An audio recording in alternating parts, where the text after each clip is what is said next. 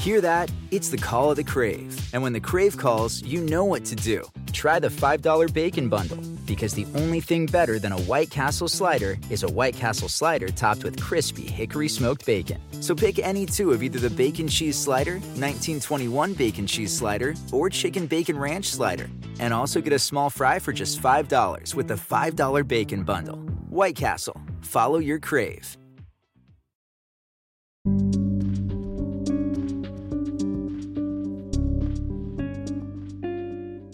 A couple murdered on the fringes of Moab, Utah. Two people who were well known to the small, cultured community callously shot while camping. Their bodies left half naked, possibly posed. No witnesses but the birds and maybe a cell phone tower somewhere. Next on Drowning Verdict, I talk about a case with no concrete evidence, but a silver bullet and casings left at the scene. Unusual. Unless, of course, you link what happened in previous unusual cases of their time. Those killers disagreed with what campers were doing. So did the killer here disagree with something too? And did a precious metal like silver leave a message for us to discover?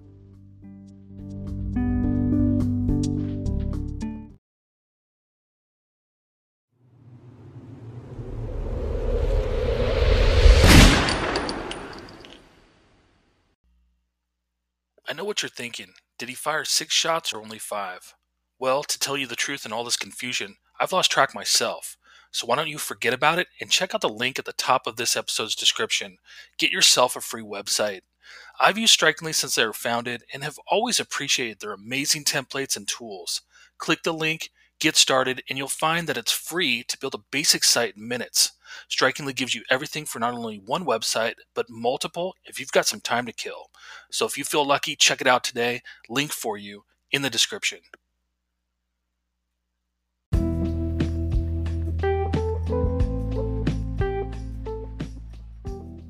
Hello and welcome to Drowning Verdict.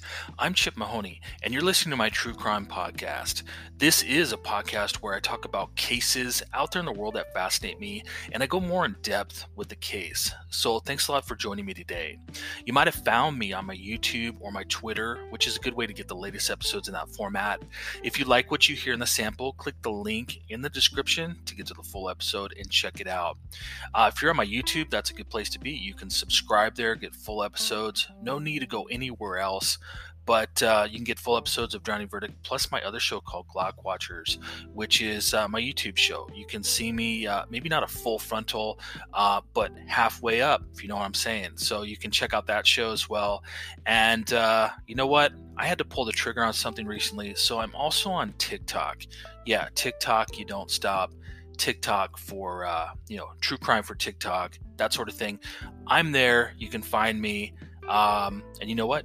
Follow me there as well. So I'm on those channels, also Spotify. So do what you got to do. Come back for more, be more part of what I do, because you know what? I'm an author. I talk about story, connections, new angles, and sometimes maybe there's a nugget of truth here and there. And in true crime, hey, I think that's a pretty cool thing because I think it's great to share information if it's worthy. And, in podcasting, what a great platform for that all around the world. And you know what? I did my wrap last year for Spotify. Don't know if you know about that, but they do it for podcasters on their platform. They show you a wrap of all the listeners. And I think I'm in like 18 countries. So that's a total trip to me. Totally appreciate listeners out there all around in the world. And I'm also part of a network in Australia, actually. So, hey, you never know where you can find out some information and share information. So thanks a lot for being here today. And I think this is a perfect episode to really get into why I do my podcast, because there's some juice there. It just gets me motivated and something to really chew on and think about. And I'm going to give you that today. I always say that to my listeners. I'm going to give you something, a reason to stick around and, listen for the 10, 15 minutes I've got for you today, because I know you're busy. We're all busy doing nothing. Sometimes we're doing something, but we're busy doing nothing. But this is what I want you to be busy doing something, that it's worth your time. You're a smart person. If you're checking this out and you subscribe, you've got half a brain. You've got a full brain, compared to what else is out there. And, I'm doing it for you. So I've got a little play on the silver bullet. And what I'm talking about there is just some new information that came out in the Moab murders case. It's probably not seen as really big information that some of the bigger outlets are going to, go with. But for me, my author mind, it means something. So I'm going to take you down a road. I'm going to take you back several years, and then I'm going to take you back to the 70s, into the 1970s, because there's a couple cases I want to talk about briefly that I've talked about in other episodes. And then I'm going to get back to the theory, the silver bullet theory is what I'm calling it, because in recent news on local news, they've talked about the bullet casings that were found at the murder site in the LaSalle Mountains for the Moab murdered couple, the same-sex couple who was murdered there in August, right around the time of the Gabby Petito fiasco happening. But they were murdered, and that is an unsolved case. I think it's one of the biggest unsolved cases in America, and it's got a lot of mystery to it. So the theory I'm going to go with is my own idea about it, based on previous experience, previous cases, and I'm going to talk about the bullet itself. I'm going to talk about those casings, because when it comes to evidence, when it comes to DNA, the things that investigators need to work with, there's not much here. But this bullet, this silver bullet, and the casings that go with it, I think a couple were found. I think it could prove worthy. So I'm going to give you that. So stick with it. But let me talk about the previous cases, which I've covered on a previous episode of Drowning Verdict, which are similar shootings. And when talking about these cases, they're interesting to the fact that it's a murdered couple, and they were camping, or they were sleeping out in nature, if you will, under the stars. And it's happened before. It happened 17 years ago, approximately 17 years ago, and actually it was on the same date, August 14th, 2004, and that was Jenner Beach. It was a murdered couple there, eventually solved right around 2016. So there was some justice in that case. And then back in the 1970s, actually 1972, in a different country, in Canada, we had the Radar Beach killing, which was the same kind of setup. And actually investigators, way back in with the Jenner Beach one, had thought that, wow, maybe it could be the same killer 30 years later, because it was a camping couple. It was, a murdered couple. And the two people who committed those murders, 1972 and in 2004, those guys, they were kind of similar in a way to me. 1972 was a man named Joseph Burgess, he wasn't found out until later on in New Mexico, actually. You kind of should read that story for yourself. But he had a problem with the couple. He was, over the top religious. He was like a zealot, and he did not like them sleeping together.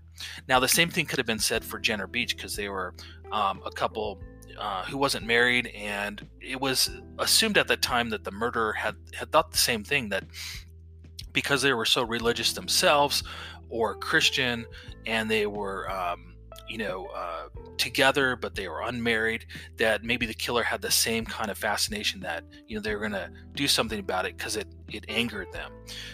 So there was connections there between those two murderers, but I don't necessarily think that was exactly how they were, because Joseph Burgess in 1972, he was a total zealot. He was just, the kind of person who thought that God was talking to him directly, and he was probably like a modern day prophet at that time, and could take justice into his own hands for how he thought that people were living in sin. However, we know that by reading the Bible, that justice is for God only, for the Lord only. That is his justice, not ours. So he went over the top crazy, murdered them with a rifle called a Gevarm rifle, which is a French-based rifle, a .22, kind of like a soldier weapon, more of like an automatic load system to it.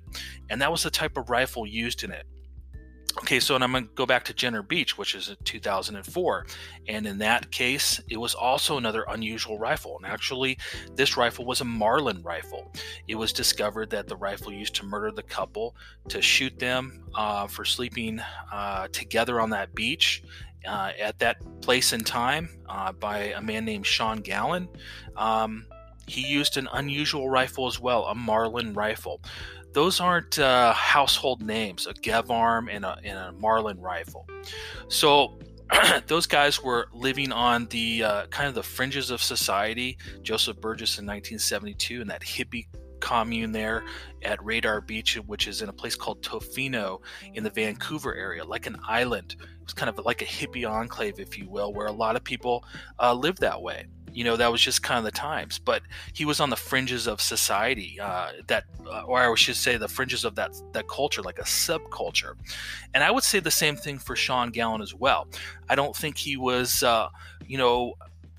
his reasons for killing, I think, from what I've read, said that, he was hearing voices and they were calling out to him to, don't pass by that car, go down to the beach where, you saw a car parked on the road, go down to the beach and kill who's ever there.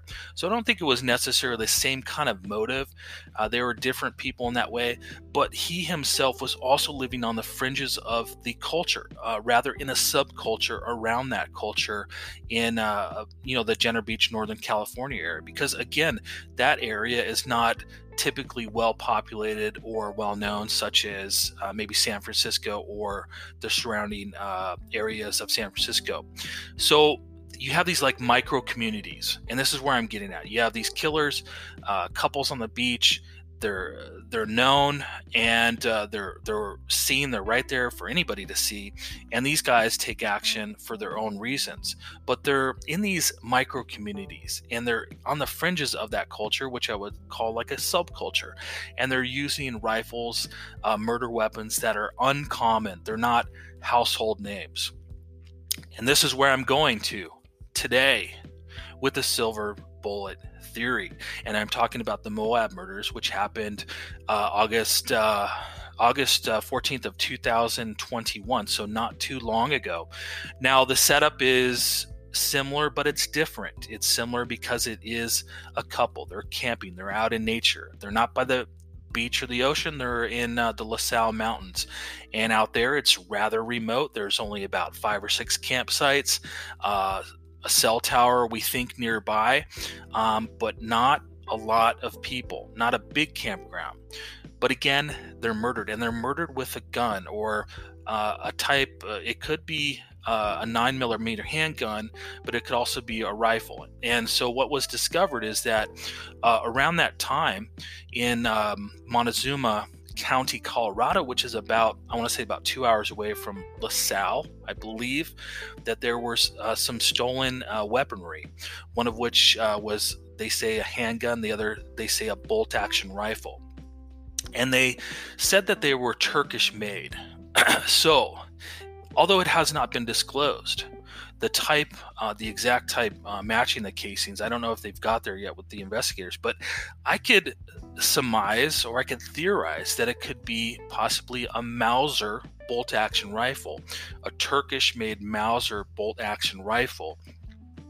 And I could also surmise and say that because they were riddled with bullets, that the rifle was used first, possibly to hunt one of the girls, one of the ladies, and then up close, because they were shot from all sides, that a handgun, the 9mm, was used as well. So maybe that's where the casings come from. Now, it's not exactly clear how that played out, but that's some of the evidence, and that's what they're thinking about in the case. So here's where I'm going with this theory, and here's where my author mind comes into play, and here's where I will say that maybe I would write the fiction. I would pen the fiction if I were writing the story. And so this is where I'm going with it. It's an unusual thing, and it kind of fits with the previous cases that I've talked about. Someone who is really on the outside of that culture, existing in the subculture of the community. So Moab, it's about 5,000 in population. These people were obviously known. I think it's Grand County, Utah. That's about 10,000 population, including Moab. So I would call that within the community as well, because I would say they're interrelated.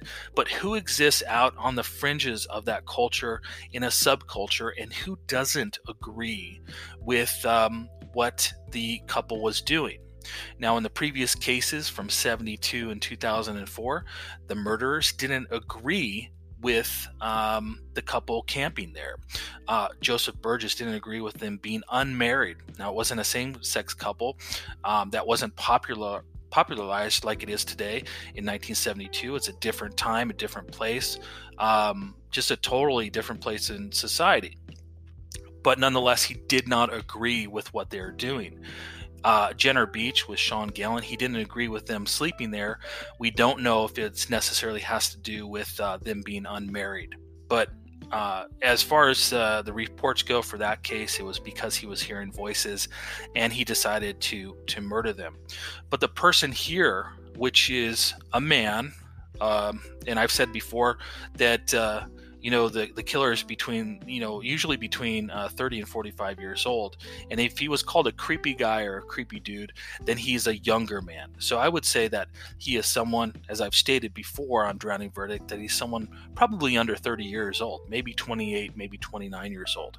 But it's one dude, a creepy dude, who is, as the murdered women who were murdered by this person had said, there's a creepy dude around, and if something happens to us, there's a creepy dude. So I would say that the creepy dude is the killer, and that he is of that age, but he exists in the subculture. He is on the fringes of that community, and he doesn't agree with what they were doing.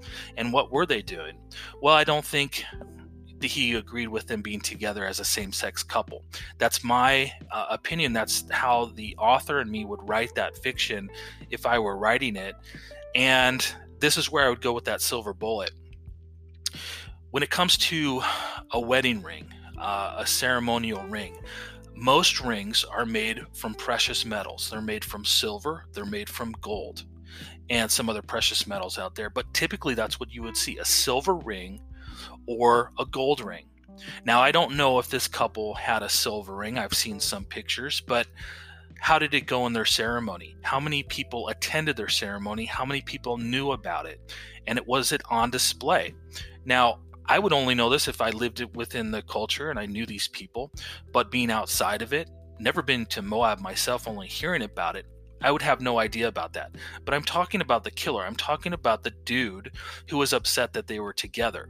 Again, this is fiction. This is me writing the fiction, but I'm taking what I think about this unusual rifle or this unusual gun, this 9mm, this silver bullet, or how it was designed or said to be designed, and finding out more about it. So it's a precious metal. Now, what's a 9mm bullet normally made of? It's made of base metals, not precious metals. Typically, a base metal is copper, and it's usually about 70 to 80% copper in the bullet. So that includes the casing, that includes the outer layer of the bullet, the inner layer, other materials as well, or base metals, but not precious metals. So did the silver bullet, did that have to do with the killer saying something about the couple being together, that he didn't agree with it? Is that his voice? Is that his opinion on them, who they were and what they were doing, and maybe not agreeing with them, as the other killers in the past in different places and times? When we're not talking about same-sex, we're not talking in about 2021 when it's all accepted and it's all on TV news and it's universally adopted. It's in the NFL, it's universally adopted. But we're going back to different places and times when it wasn't same-sex, but it was unmarried couples that were on the beach and killers who didn't agree with what they were doing. Joseph Burgess certainly didn't agree with what they were doing. That's why he killed the couple. Sean Gallen didn't agree with them being there. He might have killed them for the same kind of zealot reasons, but he was another level of insane. He had already killed, I believe, his brother, and caused a lot of problems in that local community. It was known to authorities. So what I would say to kind of wrap up this silver bullet theory for the Moab murders in the next couple minutes, keep you with me until the end, and talking about something that isn't normally on the news feed or they're not running with it. I guess they're just waiting for another murder to happen in order to talk about it again. So what I would say about it is what I've said before, is that this silver bullet, this rifle, most likely if it were a Turkish rifle used, it was probably a Mauser bolt action rifle. I would say that he hunted one of them with that rifle, and then, as reported, they were shot multiple times from multiple directions. So I would say then he got up close with the handgun, and that's where those casings were found. They were also found half naked, possibly posed. But the killer knew who these people were. He is probably about 28, 29 years old. Yeah, it's one dude, and he lives on the fringes of that culture. He exists within a subculture outside of that culture. And I would say, I would have to guess that the culture itself of Moab, especially Moab and that surrounding areas, is not what I would call like Utah cowboy or somebody who was country. I would say that it is rock climbing, it is alternative stuff, it is vote Democrat, all the stuff that goes hand in hand with this stuff as being accepted as like a community of acceptance, that somebody is on the inside that community, but he's on the fringes of it, just like Montezuma County is in Colorado, and it's on the other side of the border between Utah and Colorado. So this person lives on the subculture. He doesn't agree with what they're doing. He knew what they were doing. I don't know how big the ceremony was, how much it was celebrated, but he knew about it. And therefore he took action, and he is saying something with the precious metal that is laced in that bullet that is in the shell casings, and not a base metal. And he is saying something about why they were killed and why he did it. And you're never going to find me, because those weapons were stolen. They can't be traced because the original owner in Montezuma County, wherever they lived, is registered to that person, but they were stolen, just like a stolen car used in a bank robbery. You can't really trace it back to the bank robber unless you have some sort of DNA or fingerprint. So no fingerprint on the bullet, I would imagine, but the silver in the bullet, the lining of the bullet, and the casings themselves, if it true is silver, if it's a base metal, then he's saying something about a silver ring. He's saying something about the ceremony. Were the victims, did they have a big ceremony? Did they have a silver ring presented in that ceremony, i.e. a wedding ring or a wedding band? And does that have something to do with it? Or is that a relation to the killer? Again, I said I'm writing the fiction, so if I were writing the story, that's where my author mind would go. And I would reveal that later on, maybe in a procedural type of novel. Although I've never written a procedural or cop procedural novel before, I think that would be interesting to talk about precious metals and base metals. And does that have something to do with this case? Well, for now, we don't know. They've talked about it in the news a little bit.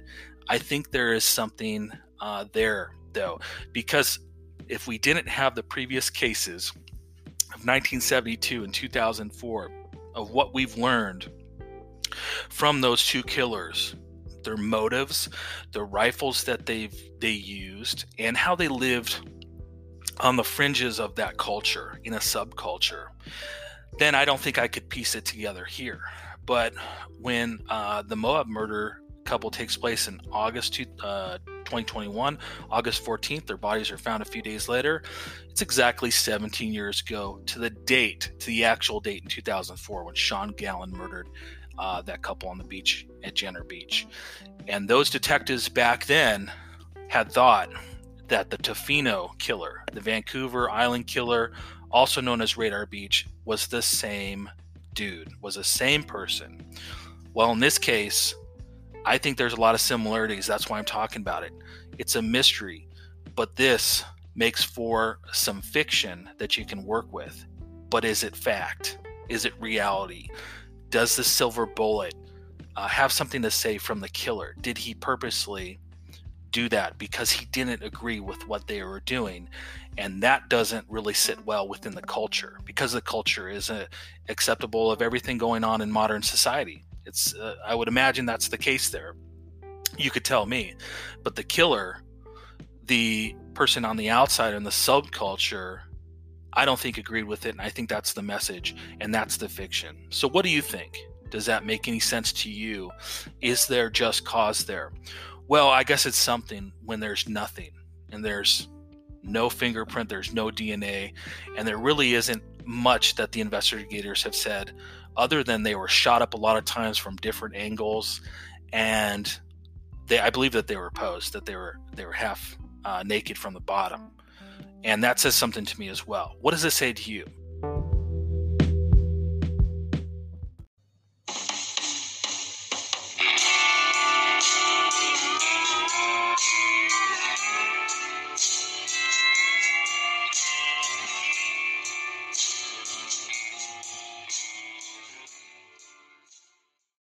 At Capella University, you'll get support from people who care about your success. From before you enroll to after you graduate, pursue your goals knowing help is available when you need it. Imagine your future differently at capella.edu.